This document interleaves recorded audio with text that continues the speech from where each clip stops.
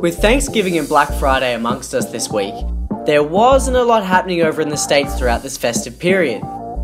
So this week, I'm going to keep this episode even shorter and snappier and aim to have you up to date with the latest tech news in under just 5 minutes. Timer starts now. What is up? I am Lachlan Kirkwood and welcome back to another exciting episode of Digital Talk, the quick and easy podcast bringing digital marketers the latest in industry news.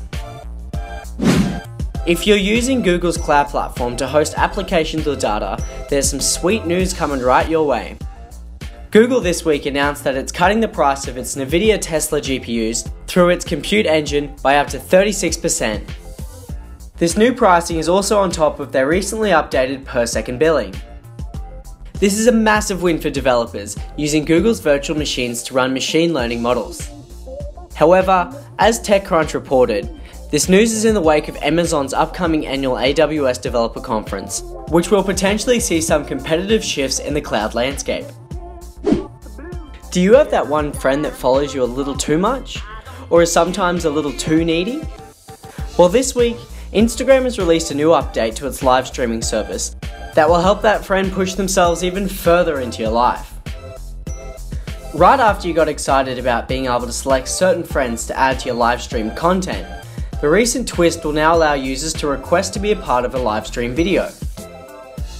Instagram is set to only allow this feature between two users who follow each other, so this will save celebrities the sea of requests coming from countless fans. So someone you don't follow back can't actually request to be a part of your live stream. In a bid to turn around its ad platform, after a not so impressive third quarter earnings report, Snapchat is looking to offer brands more effective ways to drive ad engagements. This week, the platform introduced two new forms of ads: promoted stories, which string together multiple snaps into a long-form slideshow, and augmented reality trial ads that let people play with AR versions of products. The promoted stories ads are a familiar style of content to what you'd normally see in the Discover section of the app. Instead of engaging users with a 10-second single slide ad, promoted stories are more tailored to telling a longer story. As for the new augmented reality trial ads, this may already sound quite familiar. Brands already have access to promoting sponsored lenses and AR products in a user's real world. The difference, however, is that Snapchat is now allowing the user's content to be more engaging. What do I mean by this? Well, TechCrunch reported that BMW has already trialled the new ad format, in which it allowed users to drop an AR car into their real-world setting. From there, users could customize features of the car, like its color, by just tapping on the screen. I'm super excited to see brands out there jump on board this feature and start pushing products that people can actually interact with.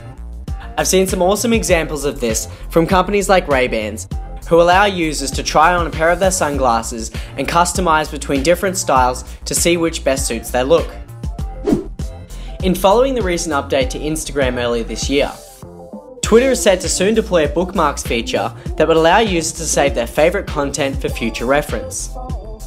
This follows the recent release of the 280 character limit and the talks of official tweet storms. After some not so impressive quarterly results, Twitter seems to be finally listening to its users and expanding the platform accordingly. Well, that's it for this week's episode of Digital Talk.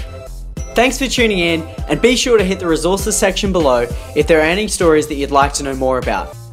If you're a listener of the show, I'd love to hear from you. Feel free to shoot me a connection request on LinkedIn or tweet me at Lachlan Kirkwood.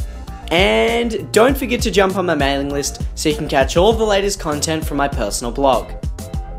And as for the 5-minute time limit, I think we only needed 4.